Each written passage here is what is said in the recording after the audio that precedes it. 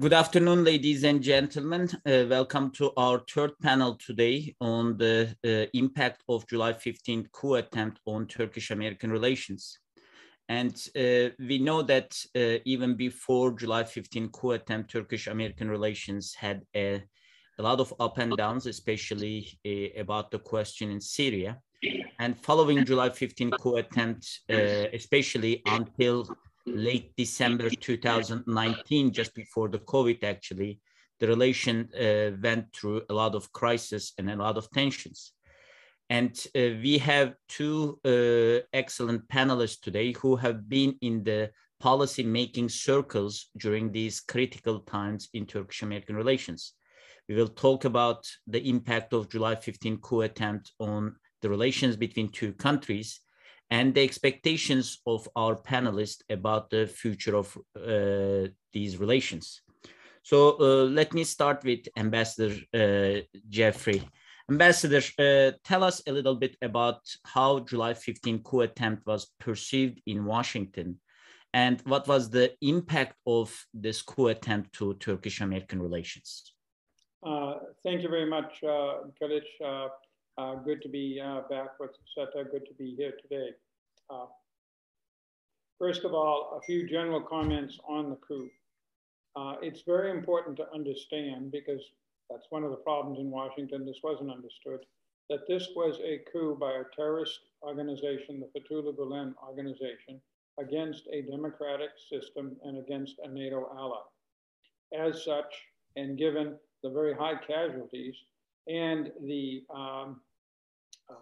risk to democracy and to governance in Turkey from this well-planned coup, that it was a very, very serious effort. And the democratic system and stability in Turkey was saved by the rapid actions of its government leaders, beginning with President Erdogan, and also by the people who essentially rose up to stop the coup. And there's a lesson for all of us, including us Americans. We've gone through the Civil War. We went through something similar at our US Congress on the 6th of January, 2021 rather, unfortunately. And I think that Americans should have understanding. The problem is they didn't. The initial American reaction to the coup was confused, was slow, and focused on inconveniences to American military operations in Syria caused by the closure of Incirlik and alleged human rights violations. Who can ever forget John Kerry's threat to throw Turkey out of NATO right after Turkey had survived a near existential or an existential coup attempt over Kerry's concerns about human rights. Now, these concerns were not totally wrong, but under those circumstances, right after the coup, they were certainly out of place. And that reflects a deeper problem in the relationship. This coup and the strong Turkish reaction to it by the Turkish people, their commitment at the cost of some lives for democracy, should have strengthened our relationship. It should have made us realize that while we have our differences with the current Turkish leader, he is a democratically elected leader, and what's out there, if we're not careful, could be much more dangerous. The fact that Washington didn't grasp this, and I would also say, this is Ahmet Bey's portfolio to talk about this, that Turks also didn't react as well as I would have hoped, although again, there was a lot of problems in Washington, shows the underlying tensions in a relationship that is very important, and in terms of the core national interests of both countries, very, very productive. What we have seen Turkey do, for example, in the last 2 years on every single front, Syria, Libya, the Caucasus, reining in Iranian terrorists just last month, reaching out throughout the Middle East, reaching out to Greece, reaching out to Armenia, but above all else, being a really stalwart buttress against Russia as Russia moves into Ukraine. No one could replace Turkey. So the relationship really should be stronger than alas it is. That reflects underlying problems in the relationship. That is, first of all, the Americans didn't understand the Fethullah Gulen movement. That is a flaw of our analysis and reporting, both from the standpoint of the US government and from the standpoint of the American media. And it also reflected the extraordinary propaganda skills of the Gulenist movement. They should never be denied. Only one American official, who I'm not allowed to name, ever did much reporting on the Gulenist movement before 2016. The reaction, first of all, was, gee, is this real? Is this something that President Erdogan has cooked up? It took Washington days to get out of that fixation with, we have to know all the facts. To their credit, the White House, President Obama, was reaching out immediately to try to know what happened. This has nothing to do with Turkey. Believe me, I worked for President Obama for 4 years. He is, as we say, look before you leap. That's his nature. 9 times out of 10, that's the right course of action for a politician or a leader. But there's the 10th time. The Turkish coup was the 10th time. Putin got it right, we got it wrong. Let's face it. It's one of these things of, well, gee, if it is a real coup, we damn well better respond right now. But even if it isn't a real coup, we don't lose anything by responding right now. You know, that's the kind of sloppy logic that people in the trenches like me use in diplomacy. President Obama wanted to be very specific. That lack of leadership led, we call them the mattress mice, including the head of our national intelligence, the commander in the Middle East, and alas, John Kerry himself, to say a whole series of stupid things about the coup in Turkey. The problem was, first of all, and as I said, this is Ahmet's job to outline this, that irritated everybody in Turkey, adding to the problems we already had with the fact that the inspiration for the coup, at a minimum, Fethullah Gulen, was sitting in Pennsylvania. But then, because that led to an understandable Turkish reaction, and Washington never fixed this thing. I mean, I don't know of any official who has come out and stated as clearly as I just did the facts about this coup. Yet there's nobody in Washington, nowhere in the intelligence community or any place, an alternative opinion. Washington, embarrassed now over 3 administrations, just ignores the coup. But it is crucially important to the people of Turkey. It's like 9/11 to us. And the American political leadership didn't understand that. The foreign policy community, which is both official and unofficial, basically either ignored that or, you know, reflected, how can I put it, cynical skepticism towards everything that was coming out of Turkey. And the result was a further deterioration in a relationship where this should have been a huge step forward. You know, we should be proud of our Turkish allies. We should be proud of the Turkish people. We should be proud of how we've worked together for all these years and how our example, their own examples, the past, contributed to the heroic efforts of the Turkish people to preserve democracy. I mean, isn't that what we want in the world? I'll rest my case there. Thank you very much, Ambassador Jeffrey. Ambassador Yildiz, your perspective about how July 15 coup attempt impact Turkish-American relations? Kılıç, indeed, Ambassador Jeffrey summarized most of what I should say, because when this coup attempt happened, it was my last days in the presidency as advisor to President Erdogan. I was about to move to foreign ministry, return to the foreign ministry as deputy minister. So I knew before and after in the first hand, because I had accompanied President Erdogan in his telephone calls, meetings, both with President Obama and Vice President Biden at that time. And later, of course, I followed in the ministry.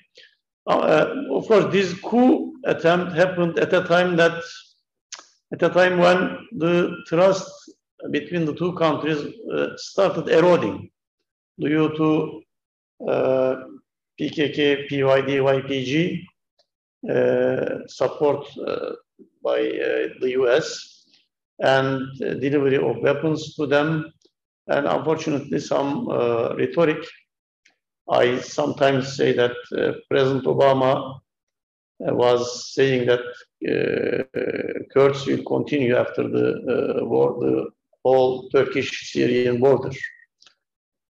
So, of course, as Ambassador said, there was vague attitude in Washington, D.C. about how to describe this coup attempt, how to react, and how to address the Turkish extradition requests and also Turkish requests for closure of schools, affiliated schools to this organization. So Kılıç Bey, an ambassador, these caused that most of the Turkish people, at least some of the Turkish people, started thinking that US may be behind this. I disagree with this, but it caused this skepticism or doubt in some Turkish public. And unfortunately, it was supported by some columnists, some political rhetoric by some unwarranted guys. Certainly, as you, an ambassador, will recall, Brunson case followed, and it paid huge damage to our relations, to Turkish economy, and to the trust between the two countries.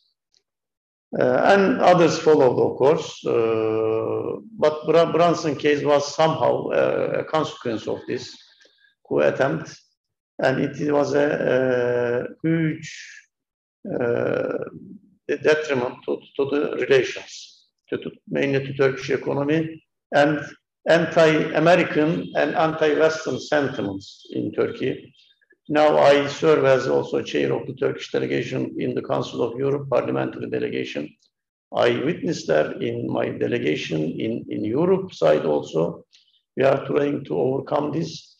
I listened to previous speaker in the previous panel about anti-Americanism in Turkey. It is not just because American, also because of discrimination by the Europe. Ambassador knows it very well from his service, by the European Union against Turkey, against Turkish people. Sometimes Turkish people takes West as a whole, and judge it as a whole. Kılıç Bey, I think if we return to positive mood in discussing our problems, our issues, we can overcome most of this with good faith.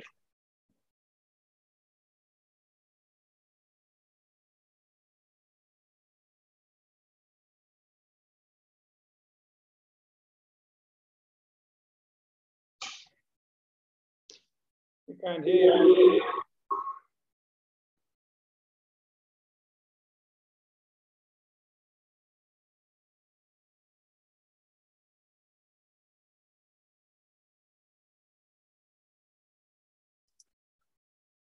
Kılıç, audience cannot hear you.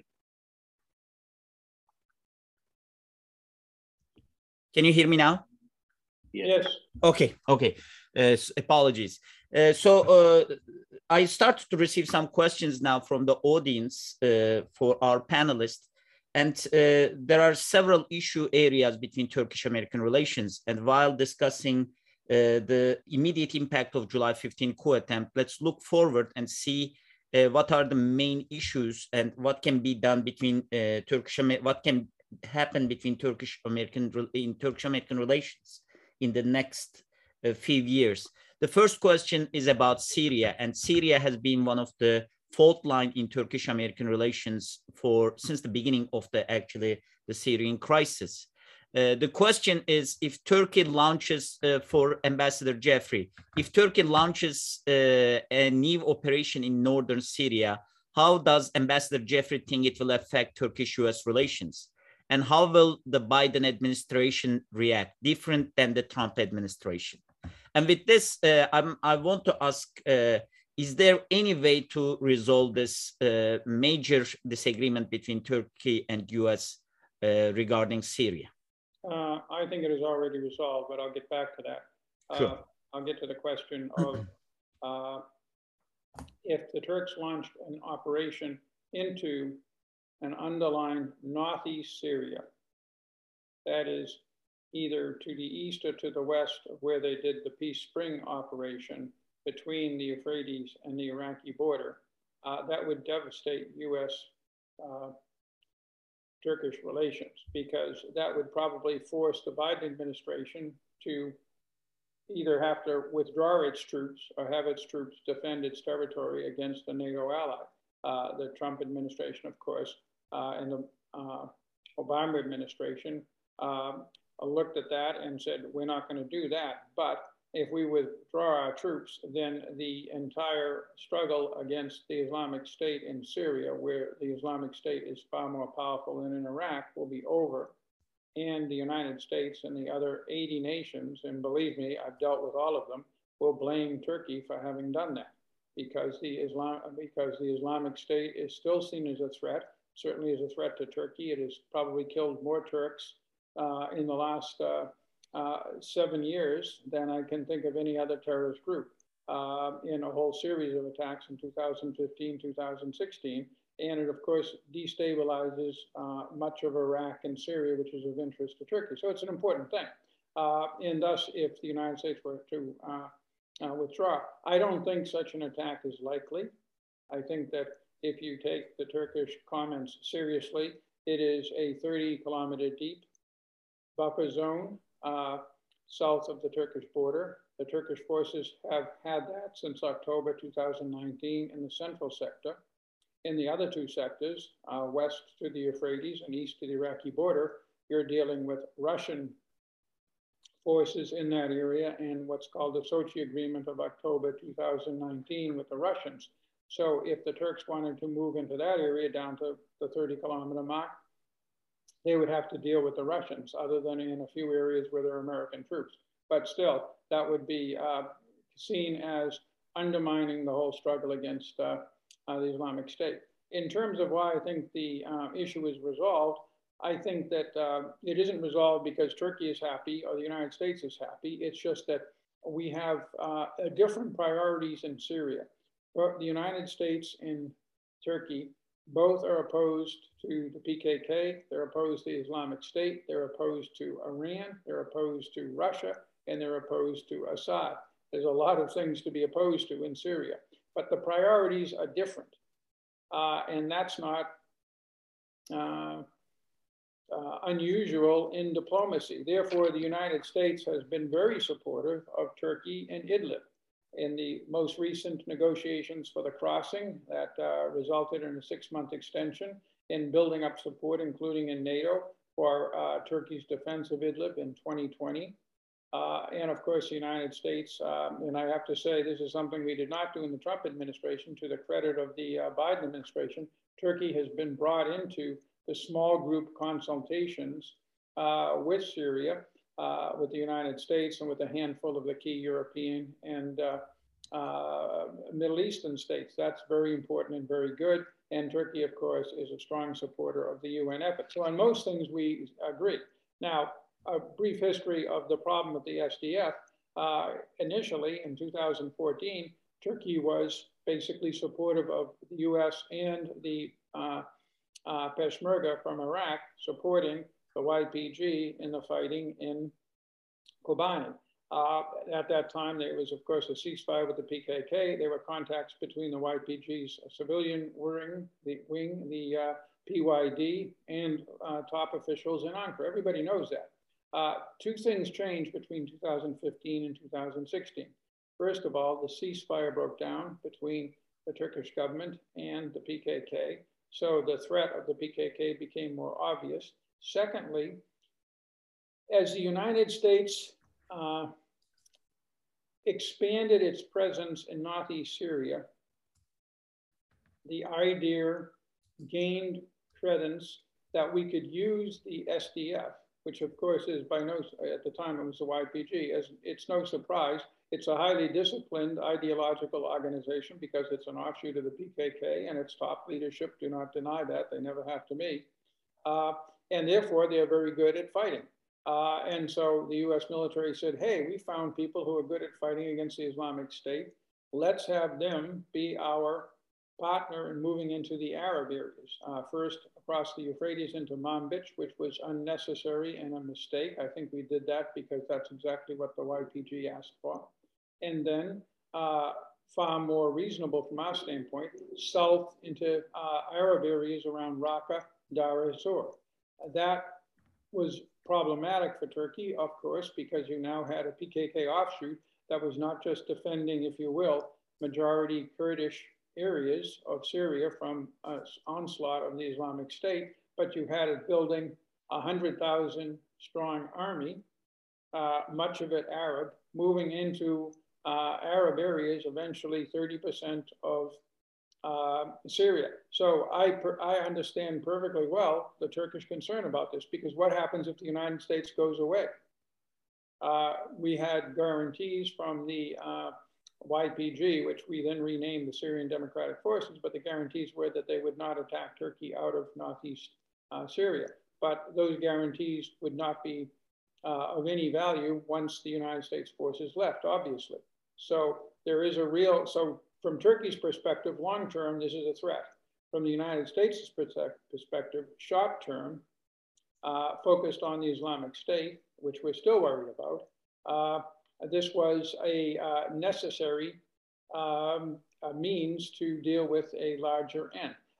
Now, Turkey made its point very clear in going in October of 2019.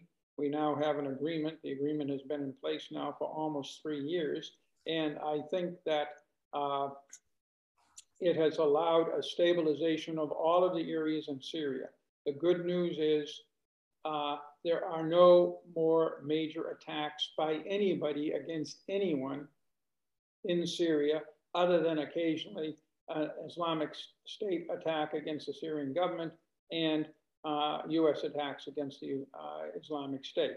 So the country is essentially, it isn't a frozen conflict, it's a set of frozen conflicts, frozen between Turkey and the PKK offshoot, all but frozen, not frozen between America and others in the Islamic State. That's the only exception, but frozen between the Turks and the Russians, frozen between in Idlib, the Turks and the Assad regime, also in the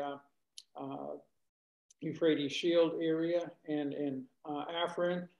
There is a ceasefire in Al-Tam, although the Iranians are violating that against our forces, but still it's basically a ceasefire, and there's a ceasefire in the southwest. So you have this whole set of ceasefires.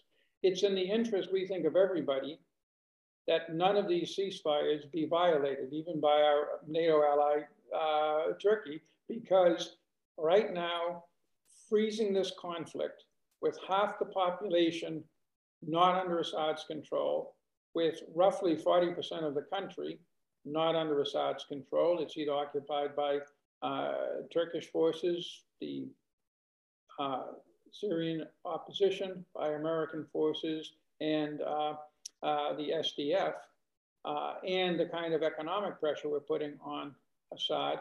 We are limiting the threat from Syria, Russia, and Iran, and that threat is not only direct, we know their history with the PKK. We know where Öcalan had refuge up until 1999, and we know who the Iranians are working with in northern Iraq right now, in Sinjar and other places. So it's really very, very important to maintain the ceasefire. And the Turks make the position of principle that we should not engage terrorists or fight against terrorists. And we nod and we make the case that we shouldn't upset a whole set of ceasefires on a place so important and that has seen so much death as Syria. And but in general, I think we can both live with this. Thank you very much, Mr. Ambassador. Ambassador Yildiz, your perspective on the Syria and whether Turkish demands and concerns were responded or handled in a good fashion by the United States and its allies over there. Kılıç Bey, I served in Syria twice when during Bashar Assad time as DCM of Turkish Embassy. Of course, but I was in presidency during the Deputy Foreign Minister during the war. Of course, Syria is the main issue for Turkey, and it is the consequence of a chain of mistakes by many allies. Of course, when the war escalated and the regime attacks, brutal attacks against civilians, Turkey asked a common approach from the allies, a common reaction. But unfortunately, at that time, many allies said that this is not NATO's business. Of course, it is not NATO's business, but NATO members could do more by establishing somehow safe zones within Syria to protect civilians, to prevent migration. But unfortunately, it didn't happen. So I remember very well the US and especially the Europeans said that we don't want to send even one boot to the ground. So Turkey had to apply its project its forces. Now, if we can achieve the objectives, security objectives of Turkey without resorting to further military operation, it is okay. But if we cannot achieve this, US and other allies should be more empathetic to Turkey. Turkey has 900 kilometers border. Some of them is controlled by Turkish forces now, but most is either by regime, by PKK offshoots. I'm sure if Turkey deems it necessary for its security, it will make operations as it did in the past. The numbers in my notes are different what Ambassador said. Since 2020, there are more than 1,700 attacks against Turkey by PKK offshoots. 25 soldiers died, around 400 civilians died. So I hope the security objective will be achieved through peaceful means. But if the operation is necessary, Turkey, of course, in consultation with allies, inform the allies about it. Let's hope it will not be necessary. But Syria remains still the issue, number one issue for Turkey. Of course, Turkey always preferred UN brokered solution with support of friends of Syria, but we couldn't achieve this.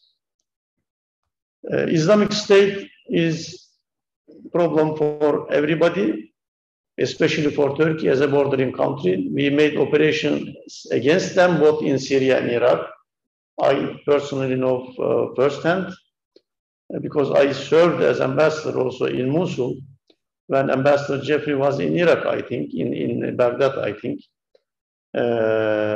They attacked Turkish interests, and we replied by operations.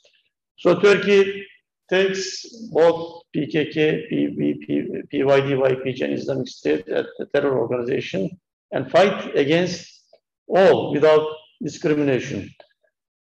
I wish, as Turkish MP, now I am not in diplomacy, I am a member of parliament.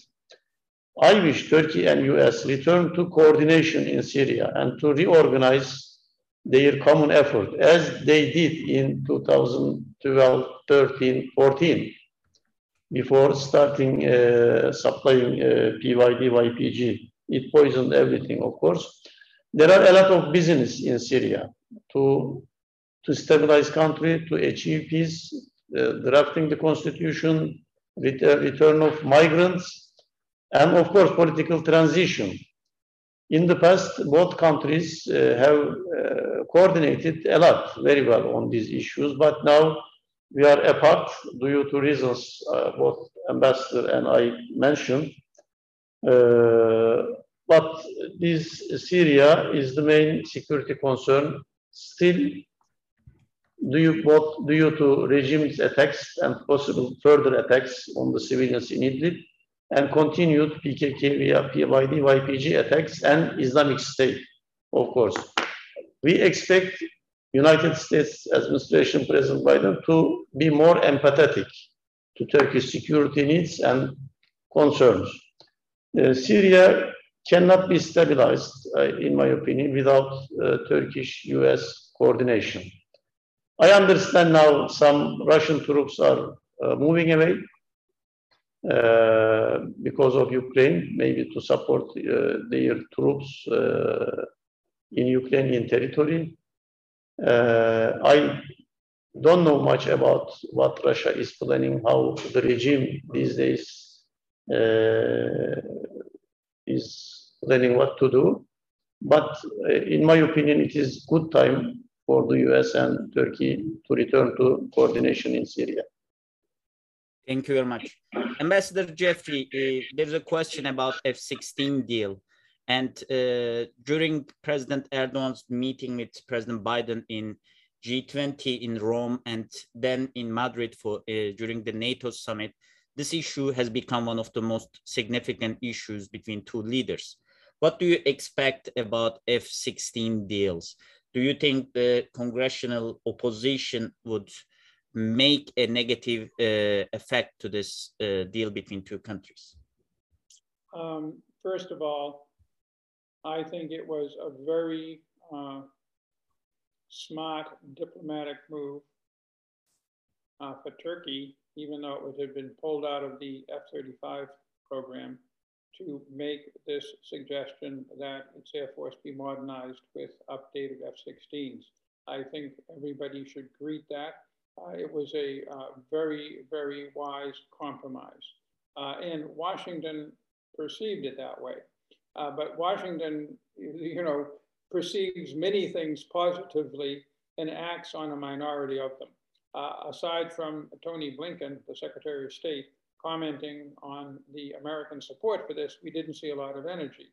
Well, to get a major arms sale through, be it with Egypt, Saudi Arabia, or Turkey, requires a whole lot of top-level emphasis. We hadn't seen that. Now, with the conversations that President Biden has had with President Erdogan in the past month, and with the continued key, crucial, I can't find enough adjectives, role that Turkey is playing. Every day it's something new in the Ukraine crisis, be it the Dardanelles, be it the shipments of grain out, be it negotiations, be it the weapons transfers, the diplomatic support, and at the same time, the actions Turkey has taken against Iran. This strongly suggests that Washington should support it. The problem is, no matter what Turkey does, good or less good, there is a large lobby in the American Congress opposed to doing anything to Turkey. Well, one of our defense ministers, speaking of the Russians, said, when we build up our forces, the Russians build up our forces. When we draw down our forces, the Russians continue to build up our forces. It's the same thing with Congress and Turkey. When Turkey is doing things that the Congress has some real concerns about, Congress is very negative. When Turkey is doing across the board all the right things, and right now I would say you're doing all the right things, which is why I'm a bit worried again about an incursion into Syria, you still get a lot of trouble from Congress. Most recently, just today or yesterday, they put language into the F-16, and I want to see that closely to see if it has changed, because here there is a problem, and this is Turkey's fault. I have verified with the Department of State that the Greek claims that Turkish aircraft overfly not Turkish claimed airspace, because we also don't accept their 10-mile airspace over 6-mile seas, not into the FIR, the flight information region, because we don't accept that as a national boundary either, but over Greek territory, period.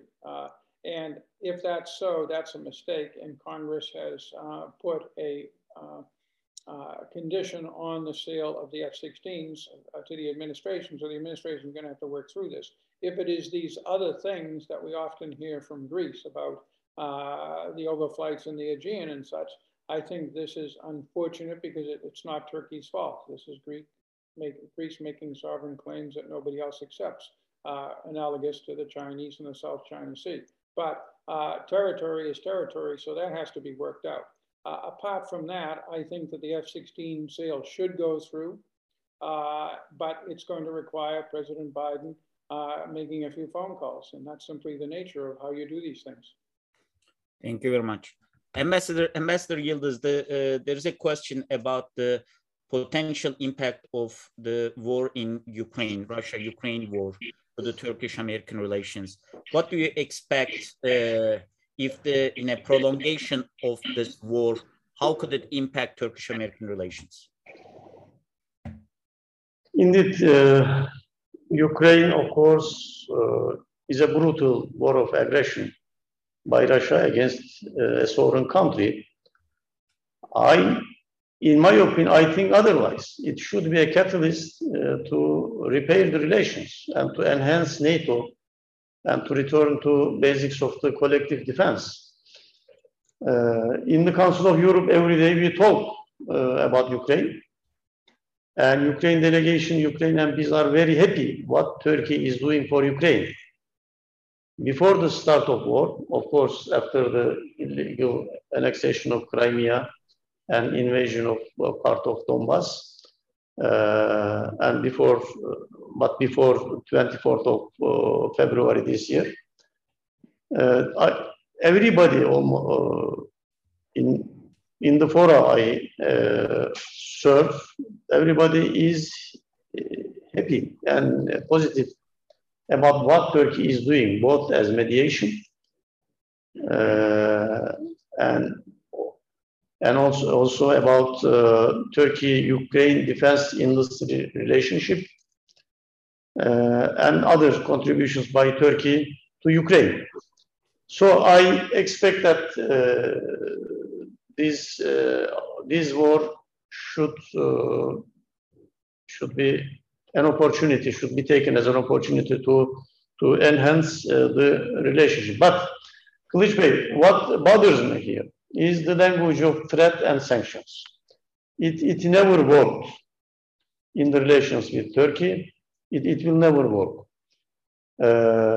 It even weakens and hampers the Article 5 commitment in NATO, in Turkish public opinion, in Turkish military folks, among diplomats also. Let me explain that way. Some allies, including the US, Swedes, and others, they sanctioned Turkey on defense industry products in ships, planes, aircrafts, missiles, and others, and rockets. It aims to weaken Turkish capability, and it detriments interoperability within NATO. I mean the allies, such allies, by doing that, weaken Turkish defense capability and expect Turkish public to believe that they will come to Turkish defense in case of attack by a non-NATO country, enemy. So this is a very problematic issue. Ukraine should be a lesson. Allies shouldn't sanction against each other. And I hope that the US will not be dragged into Turkish-Greek disputes. There are many disputes in Turkey. Every day we talk, we protest each other, we argue each other.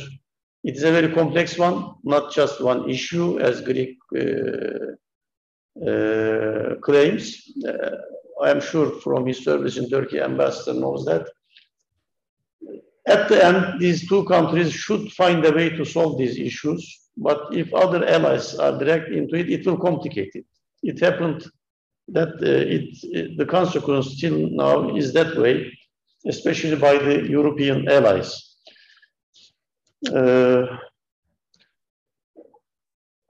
Kılıç Bey, what I think is that Turkey and US, if they cooperate on many issues, it will result in masterpieces, like we did in Baku-Tbilisi-Ceyhan pipeline.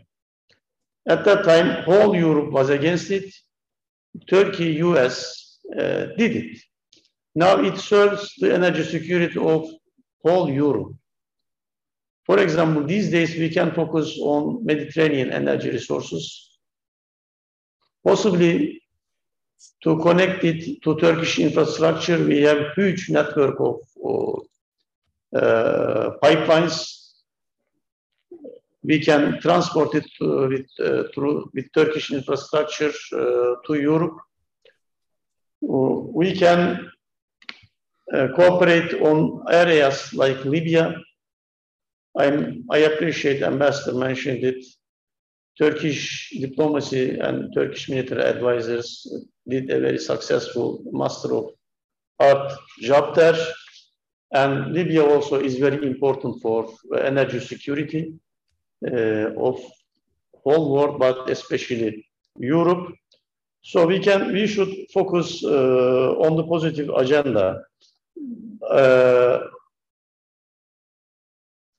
Ukraine war, in my opinion, it will prolong. When you listen to the statements by Russians, especially by President Putin, of course, Ukrainian people has all the rights to expect from free world supply of weapons for their defense. This will cause the prolongation of the war. We should take our measures accordingly for a long war, food security, energy security, and support of the Ukrainian people. This requires close cooperation between NATO allies. And in my opinion, Kılıç Bey, Ambassador, I don't know what he will think about it. Turkish membership in the EU should be addressed this time. Otherwise, this mutual mistrust between Turkey and the EU will continue to poison the relations. If Turkey is in the EU or got an irreversible perspective, and it will contribute to the solution of the Turkey-Greece disputes. I am sure that Turkish people, till now, severely discriminated by the EU, especially by some major EU countries, expect that. But if it doesn't happen, these counter-arguments will continue forever. These days, EU, unfortunately, goes in the opposite direction. Thank you very much. Actually, you responded a question that comes about how serious is Turkey about EU membership. You just responded to that. Ambassador Jeffrey, do you want to add anything to? Sure. Three quick points. One, the U.S. has long, and I personally, as ambassador, have supported Turkey in the European Union. Turkey has some work to do, and Ahmed Bey knows this with his contacts with the European Council on Human Rights, but Turkey is in every way a legitimate European Union partner and member in the future. It would make the European Union far stronger. Two, with the exception for us existential technical reasons of the F-35 transfer, I've never seen an arms embargo or blockage of arms sales to Turkey or frankly any place else since 1974 that's made any sense. It is absolutely awful. It hurts us. It hurts our defense industry when we need it. It hurts our allies. And as Ahmed says, it raises questions about our reliability. What I can say, however, is I think it's more likely that the United States will come to your defense in a war than it is that it will sell you a specific piece of equipment. The reason is that it's the president who makes these decisions to support countries in time of danger. It's the Congress, unfortunately, that makes the decision on arms transfers. That's a flaw in our system, emanating from the internal debate around the Vietnam War, and it's no sense trying to revisit it. It's a fact of life, and it's very hard for Turkey to get these weapon systems, as I said, no matter what Turkey does or doesn't do. And then the final thing, he's absolutely right. Those are wise words. I've followed the Greek-Turkish disputes for a long time. And this is terrain that the only American I trust to even know about the details of both sides is myself, and I'm out of government. And the idea of the United States taking one or two issues where Greece makes a better argument than in others and supporting it without looking at the universality of these things is a major, major mistake and will just get us in trouble. It got us in trouble in the 1980s when suddenly Limnos appeared on NATO manning documents for defense forces. That's how far it goes if you don't be careful. And I'm not so sure we're being careful. So I agree with him on that as well. But again, I have to come back to the overflights. That's one issue that the Greeks are right on. It's the first one in a long time where I can see 100% Greek justification for their complaints. And if they are true, they should be stopped, period. Thank you very much. Ambassador, the last set of questions, actually, Ambassador, there's a question about President Biden's visit to the Middle East, Israel and Saudi Arabia. Do you think this visit will have any impact on Turkish-American relations, given the change in Turkish foreign policy towards these countries as well? Absolutely. This visit is historic. First of all, it shows that the United States is finally moving to a sensible policy towards the Middle East, neither trying to transform it as we did from after 9/11 until the end of Obama's first administration. And Turkey, more than anyone else, knows how stupid all of those things were. Our problems in Afghanistan, despite much Turkish help, our problems in Iraq, the problems in Libya, the problems in Syria, and on and on. Secondly, then we had this idea of pivoting out of the region. That also impacted Turkey's interests and everybody else's. Now the principle is, given the threats to the international order that we see in Ukraine and elsewhere, to work by, with, and through our regional partners. Turkey is, along with Israel, Saudi Arabia, Egypt, and Emiratis, and Jordan, a key partner. And there are others that are also important, but those are certainly the most powerful states. With those states working together with us, and Turkey now has much better relations with all of them than it did a year ago, I think that we can maintain stability in the region and continue to deal with the overall global problems that we have, from climate to COVID to Russia and China. So I'm very, very happy with this visit. And this visit will encourage President Biden also with Turkey, because it will show that there are benefits to reaching out to countries that may have differences. Look, we have many human rights problems with Turkey, even emanating from 2016. My predecessor at the Wilson Center is still under accusations of having been involved in the coup. There are a lot of problems that we have, just as we have problems with Egypt, just as we have problems with Saudi Arabia, just as we have problems with Israel and the West Bank, including the recent shooting of an American citizen journalist for Al Jazeera. That said, what President Biden is learning is, at the end of the day, these countries want to see American ships bobbing up and down off their coasts. And they're standing with us against countries that don't want to see that. Russia and Iran are the most relevant to Turkey.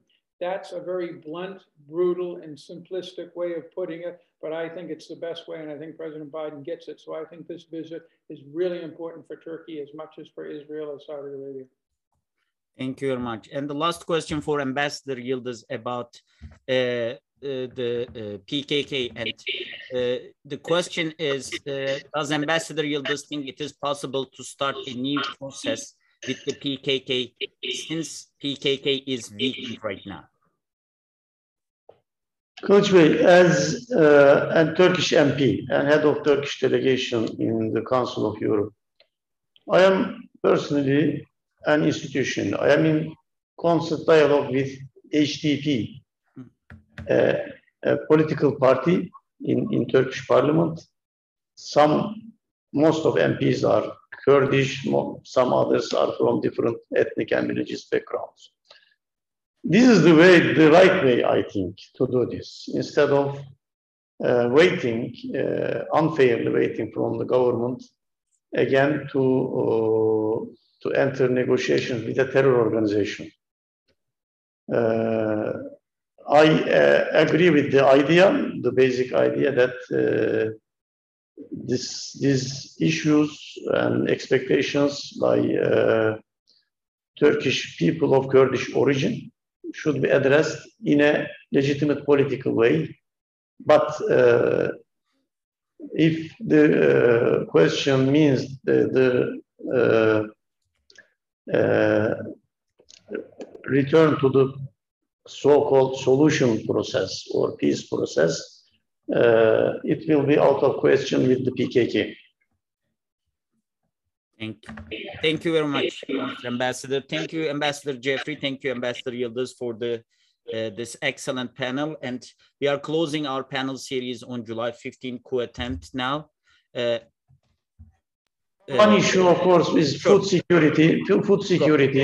Yeah. And I think US and Turkey are in the best position to address this issue, to cooperate on this issue, which Turkish government is working in a focused way these days. I hope the executive guys from both countries will cooperate to achieve this. Inshallah. Inshallah. Inshallah. Thank you very much. And in this, while completing this last panel, we one more time remember those who lost their lives and did ultimate sacrifice during the coup attempt in July 15. And thank you for participating to our panel. Thank you, Ambassador Jeffrey. Thank you, Ambassador Yildiz. And we hope to see you again in our other panels. Thanks a lot. Thank you. Bashan is so.